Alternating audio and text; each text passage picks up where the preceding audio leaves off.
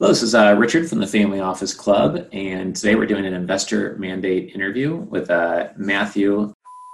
And welcome, Matthew. Good to see you again, Richard. Yes, and can you explain what type of an investor you are? I know you wear a couple of different hats. That's right. So it's been about 20 years that I've been an early stage tech investor and 30 years here in Silicon Valley. Of those 20 years, about half of it I've spent with angel groups. So I help run the funds at Crystal, which is the world's most active early stage investor. And then my wife and I have our own family office. She used to be the CFO of today as a public company board director. So we do our own direct investing out of, and we also manage a pooled vehicle with some other family offices, which is called. Okay, great.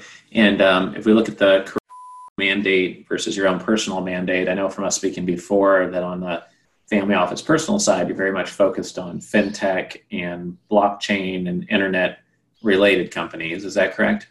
That's right. It's been Okay. my first career and that of my wife's when we first came to America was we were senior partners of big consulting firms, McKinsey, A.T. Kearney, Booz in my case, ran the Global Financial Institutions Group and the global digital practice for Booz. So my clients were Microsoft and Cisco and HP and later on Google and eBay and PayPal, and we invest into that space. So we invest into the digital economy, which in particular means electronic commerce, fintech, and now blockchain investing.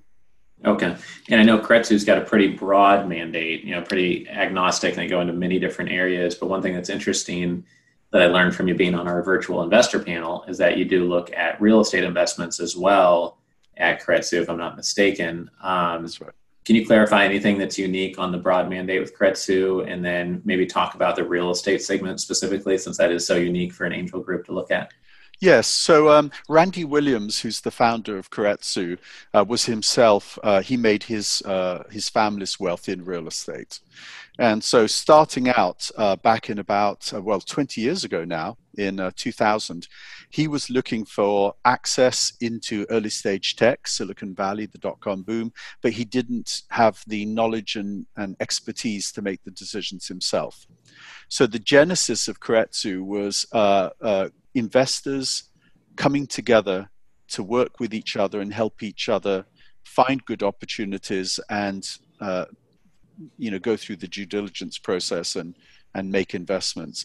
And Randy's philosophy was that there should be no constrictions on what was shown at Keiretsu. Basically, if a member thinks that there's an opportunity, a good investment opportunity, they're welcome to bring it and show it to the audience. And there's 50 chapters meeting on a monthly cycle.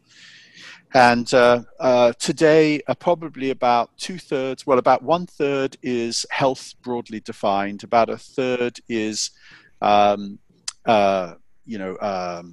enterprise software, hardware, so technology related. And then about 20% is real estate, and the last 20% is everything else. Okay, great. Yeah, that's helpful. And why is it that so many angel groups outside of Kretsu just say, nope, we only look at early stage companies, we don't want to look at anything real estate, and then the same angel investors walk out the door and they look at real estate deals? Yes. Not all of them, but it's just really interesting of why do you think that is the case? I mean, do you think that's Yes. slowly changing, or that will change because it's just kind of absurd? Or Well, I think you're absolutely right. Every family office is going to invest across most asset classes, and you're going to find different ways to gain access to interesting sponsors or investments in every asset class. right. Because at Keiretsu, we have about 4,000 members worldwide. Of Okay. those 4,000, about 20% are family offices.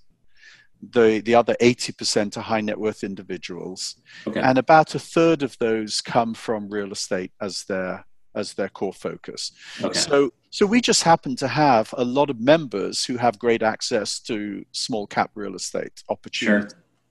And because the philosophy doesn't say there's anything, it actually says that's a very good thing, then those members bring their best deals to the forums. And that's sort of how it works. Now, a Okay. band of angels because I was a Band of Angels member too for 12, 13 years now.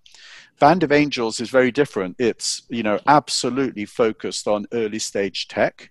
Right. And that's why it exists. And Right. so I can't speak to most angel groups, but in the case, Ian Sobieski over there would say, we're early stage tech. And if you want to do real estate, go to a real estate forum or a real estate club. We know what we do, and we do it very well. Keiretsu just began from a different place. Sure, makes sense. So sometimes the groups specialize in one niche or one area, and others are more broad.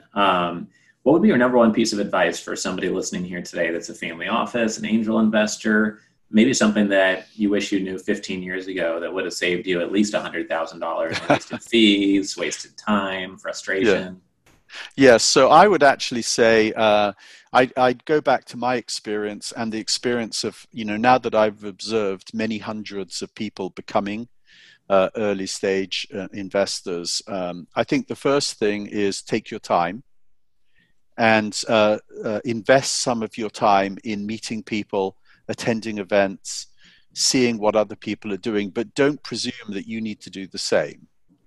And the reason you shouldn't, you'll get a better sense then what are the choices and what are the different approaches, and you can figure out what fits for you. And obviously within the family office segment, we have first generation wealth through to multi-generation, multi-family office managers, and it's a very different horizon. So I tend to see the entrepreneurial first generation family founders like to come to Band of Angels and Keiretsu, whereas the multifamily office managers are going off to Opal and other things. So what which type of family office likes the family office network, the Wilson network, most. So the first thing is, spend some time getting educated, attend the events, don't pull the trigger. The second thing is clarify your own investment thesis. What are you passionate about? Why are you investing? What are you active? Are you passive? Are you early stage? Are you mid stage?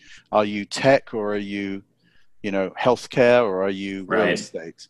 And most of the mistakes happen where someone just wades in, gets excited, places a few bets, and then looks back later and says, where was my investment thesis has changed, and I have these orphan stranded investments.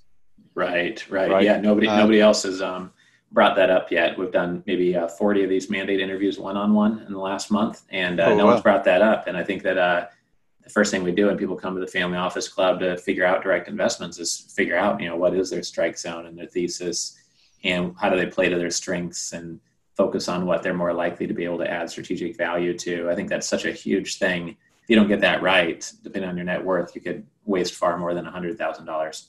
Yes. And then the other thing, which I think is increasingly true, is that most families are multi-generational. Even if it's a first generation, they'll still have their own children, and maybe they'll have some grandchildren coming. And the goals, mission will vary, actually can vary generationally.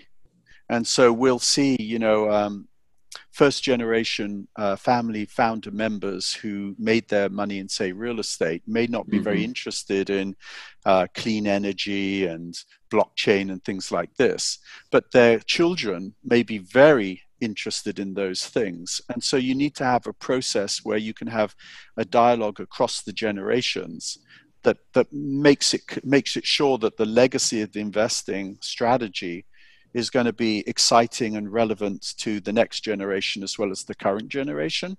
And I would also add to that we're seeing a bit of a blur between philanthropy and targeted investing, because, if you think about philanthropy, the top three themes: health, education, the environment, add in a fourth, inequality in the developing world.